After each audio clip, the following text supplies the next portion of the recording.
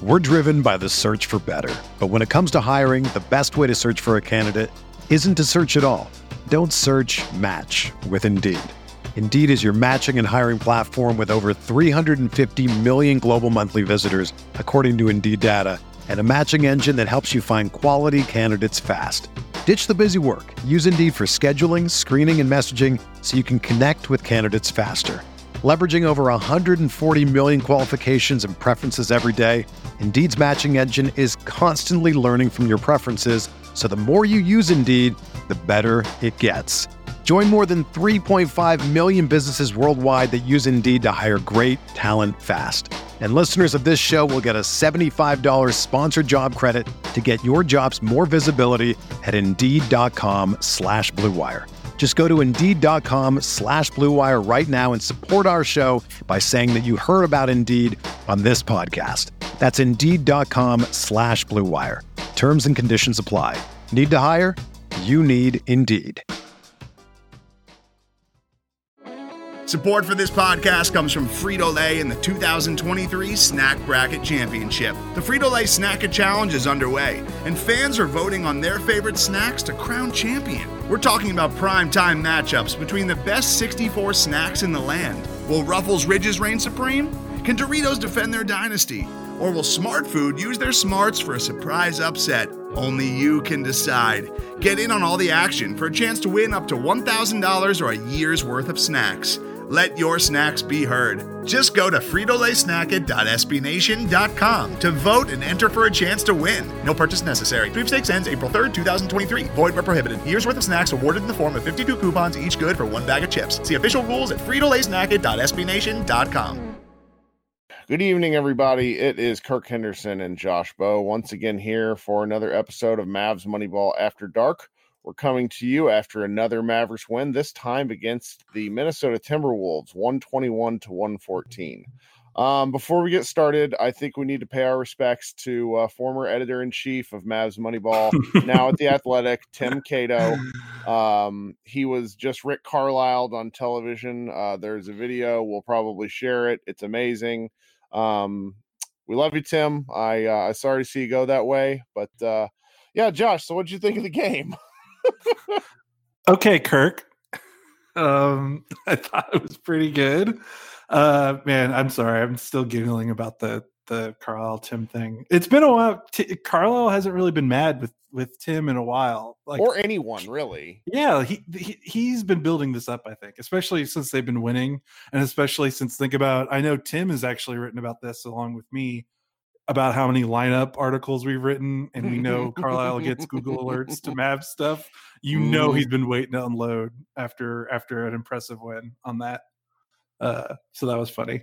But yeah, this was a pretty wild ass game. I thought the fourth quarter was, just from a fan observer standpoint, that was one of the most fun I've had watching a basketball game in a while. That was a really up and down fourth quarter. Both teams were kind of trading haymakers, just making 3-pointers back to back to back. That was cool. That was a great win. It was fun to watch, and I'm just endlessly impressed by how it seemingly every other night, another Maverick aside from Luka kind of steps up to help carry to them a win, and it's pretty remarkable.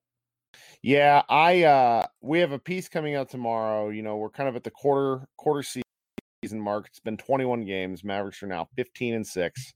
And I asked a question to our entire staff, who is the second most important Maverick, was basically the question. And I got 5 different answers. And that really is interesting, with where we kind of assumed the pecking order would be. There's obviously, we've kind of beaten the Porzingis thing to a pulp at this point. I think the long-term projection, Jordan said this to me in our Slack, where it's with Porzingis, we're really thinking about next year. Everything that he gives us this year is kind of a bonus. And if the Mavericks make the playoffs with, KP contributions being a bonus, that's just outstanding, because every night it's really somebody different. And I went to look at who I wanted to talk about with my notes. I took 4.5 pages on a Microsoft Word document of notes tonight, because there was just so much to talk about. Now, you might have thought it was fun. I was kind of losing my mind, because I thought this was the way that third quarter went in particular, the Mavericks just didn't look like they had anything. Yeah, and to be fair, second night of a back-to-back, and they've been playing so, well for the last week. In my mind, it kind of felt like, okay, they're due. Like, they're going to be off. Minnesota's hitting a ton of threes, which they don't really do outside of Cat. So I was like, this is, the Mavericks aren't playing well, but they've kind of almost oddly earned a night where we can say they look like crap and they're not going to win. So like that was kind of my thought process. And I'm right there with you, with the KP stuff, at this point, I've kind of just accepted that, yeah, like you said, we're just not going to I'm not expecting him to make some huge turnaround and all of a sudden become a 25-point per game scorer, hit 38% of his threes. Like I've just accepted that that's just not going to happen this season. And that's okay. Echoing again what you said, like it's just this season is about getting him right on the court physically. And then you hope with an off season where he's not just rehabbing and he feels confident in his body that he can spend the next off season kind of getting his groove back and being back to the player that he was before the injury. Every time KP has maybe a stinker of a game, it's disappointing, of course, but it's kind of the water just kind of rolls off my back. It doesn't really bother me too much. But I think, you talked about it in our Slack, Jalen Brunson, just an unbelievable fourth quarter, basically saved the game for them. And like I said earlier, seemingly another player just kind of comes out of nowhere every night off this bench and has a huge game. Tonight it was Jalen Brunson. The last night it was Seth Curry, who hadn't done much before that game. So it's just crazy. Like I think Tim actually tweeted this. He talked about how this team has Luka and Kristaps, and then the rest of the roster feels like a bunch of sixth and seventh men. And Rick just kind of juggles it and gets the most out of whoever has the hot hand. And that's kind of what it's felt like. And it's just wild looking at this roster and seeing the Mavs are 15-6. And I really, when I'm thinking back, because I didn't think they'd be this good. And I'm looking at the roster outside of Luka and what everyone's doing, and no one's really doing anything more than I thought they would. No one's really having a huge breakout season. In fact, two of the guys are doing less than I thought, KP and Seth. And even with that, they're 15-6 because Luka is just on another level. And when Luka doesn't have it, they just get enough out of. If it's not Dorian Finney-Smith hitting shots, it's Brunson. If it's not Brunson, it's Seth. If it's not Seth, it's Maxey. If it's not Maxey, it's Powell. Like they just get just enough. Like it's like a roulette wheel spins every night, and then whoever it lands on is going to be the guy that has the big night to help Luka. Well, the Brunson thing is particularly interesting because if you go look at his game log, he started off the season playing heavier minutes, and they've basically, I don't want to say they've disappeared because that's not really right, but over the last 6 in particular, he's played, single digit minutes 3 times, and he's only played over 12 minutes once. And, the days of 20-minute, Jalen Brunson games have kind of gone to the wayside as they've really, tightened their rotation.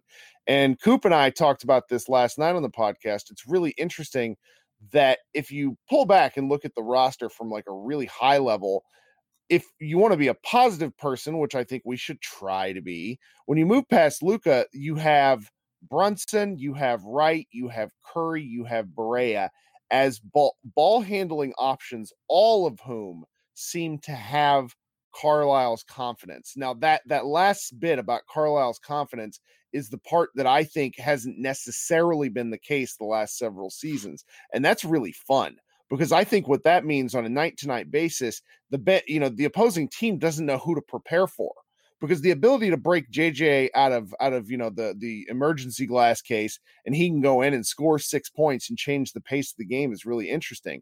The fact that he did it with Brunson tonight was really outstanding. I mean, I can't speak highly enough of Brunson's game tonight because he had this one move on the right wing where he dribbled in, then cut back out to the top of the key, kept his dribble alive, and then sliced all the way to the hoop for a left-handed layup. And it's just that sort of heady play which a lot of guards in the league don't make, let alone other players in the Mavericks. So it was just really fun to watch him play tonight. Yeah, definitely. And you talk about JJ kind of being the way they're just pulling all the right strings. So JJ's played 55 total minutes. In those 55 minutes, he's hit 9 of 13 from 3 and 16 of 32 from the floor. Like the fact that they can just do that and they don't need to play Berea 15 minutes, 20 minutes every night. They can just say, man, we don't have it tonight. Let's break out our, veteran who's won finals games and have him go out there, play 10 minutes and give us the spark that we need and hit shots. Like, it's just unbelievable the way that these bench guys are able to stay ready, despite the fact that they don't always necessarily know if it's going to be a big minute night for them.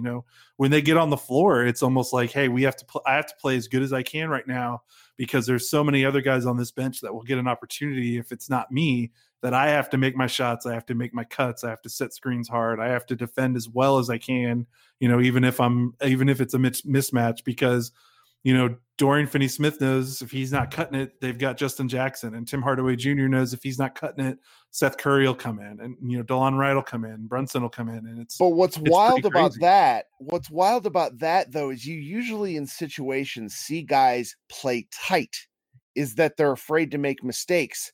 And in this situation, with what the Mavericks are doing, particularly over the last 10 games or so, I don't feel like anybody's playing tight. I feel like these guys step out on the floor with the confidence like they're able to win. I mean, the fact that Luka and KP had kind of rough games tonight, and it's the bench once again that carries them over the finish line. If we're really talking big picture, that sort of stuff's just outstanding. Now we've really waited too long to talk about the guy who got them there, because I think Dwight Powell deserves all the credit in the world. They needed every one of his 24 points to even keep the game close, to give that, the Mavericks a chance to explode in the fourth quarter. He played an utterly outstanding game from start to finish. He connected on a corner three, which, I mean, I don't remember seeing Powell shoot corner threes before. So that was outstanding. He finished a lot of oops. He got Karl Towns with a show on the 3-point line and drove all the way to the basket for a dunk in the third quarter. He was just outstanding. We don't know or at least I don't know the status of him as he exited the game in the fourth quarter after, looks like colliding with KP's hip. His left forearm was really hurting him. We hope he is obviously okay, because, it seems these last, 5 to 6 games or so, Powell has really kind of come out of his statistical desert and is contributing in the box score in ways that are really easy to see. Yeah, and as an update to that, I think Rick said in his post-game presser that the X-ray was negative on his arm, and so it's a contusion, and he's day-to-day. So luckily, they kind of avoided disaster, because when I watched that live, I went, oh, he just broke his wrist or something. It looked kind of gnarly the way his arm got twisted and then slapped against KP's hip there. So it's good to know that it's not a break, and hopefully nothing too serious. But yeah, Powell's had an interesting season because, like you said, statistically, box score wise, it just hasn't been there. Even advanced stats wise, he hasn't been finishing on the pick and roll as well as he normally does.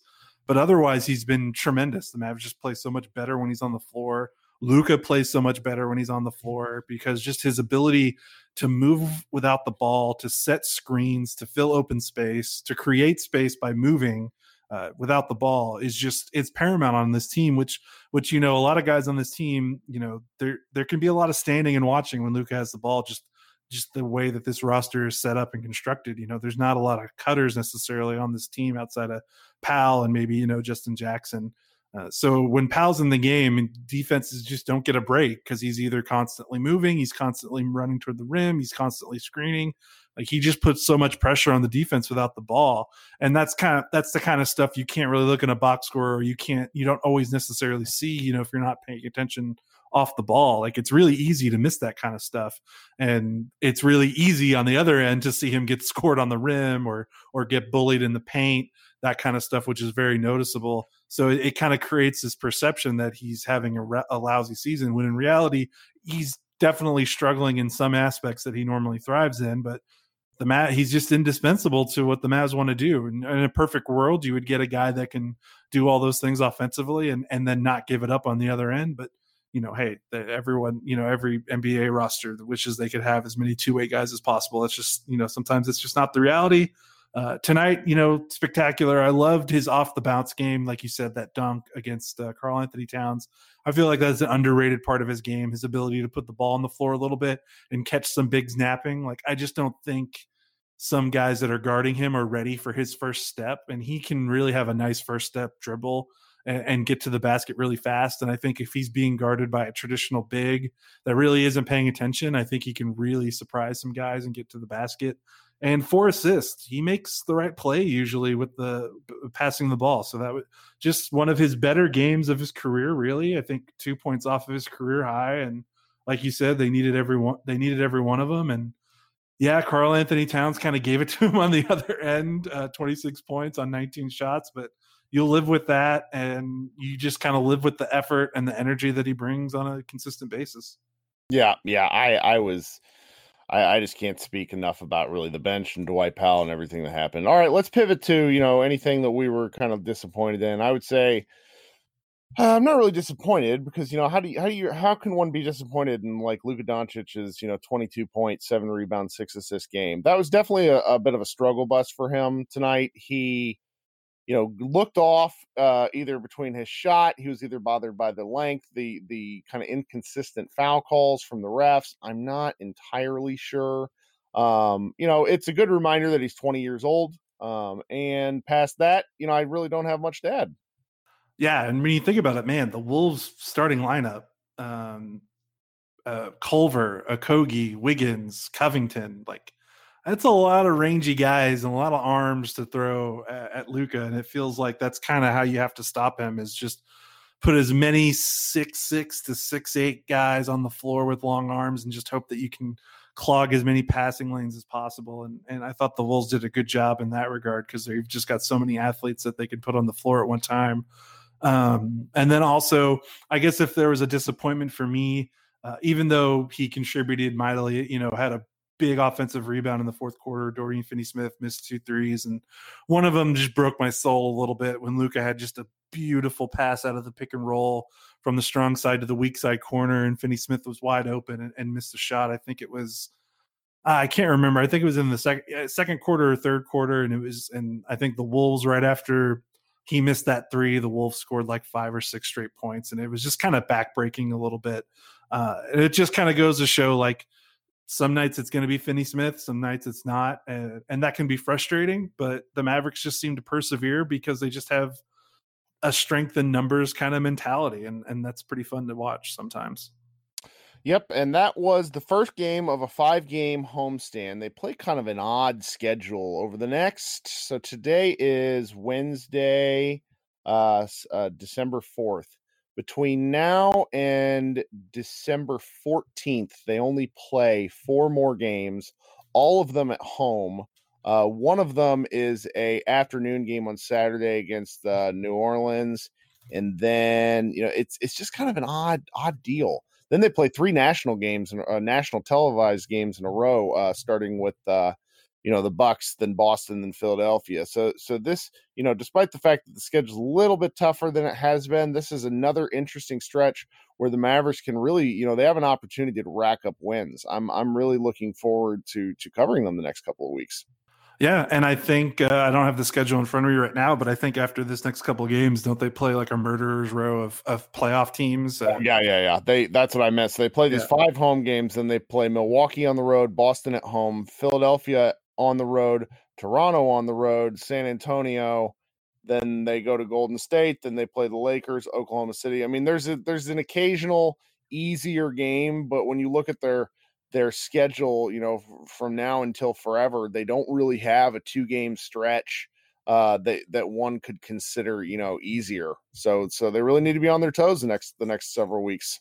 Yeah, it'll be fun to see, where they end up there. I mean, they're 4th in the standings right now. Who knows where they'll be next week. Yep. All right, guys. Well, this has been a lot of fun. We will be back with you possibly Saturday night. These day games really throw things off for me, but I'm sure we'll get something up on the site. And as always, we're going to have a lot of stuff coming to MavsMoneyball.com. We have a lot of kind of quarter season review stuff, interest, things for you to read during the next few days when there's not games. So as always, rate and review, tell your friends. We appreciate all the support, and we will see you guys later in the week. Today's episode is brought to you by Cars.com. With over 2 million vehicles and 50,000 more added every day, Cars.com will match you with the perfect car for you, your budget, your life, your style. And if you're ready to say goodbye to your current car, Cars.com will get you an instant offer to cash it in. Just start by entering your license plate and get matched with a local dealer who will write you the check. So whether you're looking to buy or sell, just go to Cars.com. It's magical.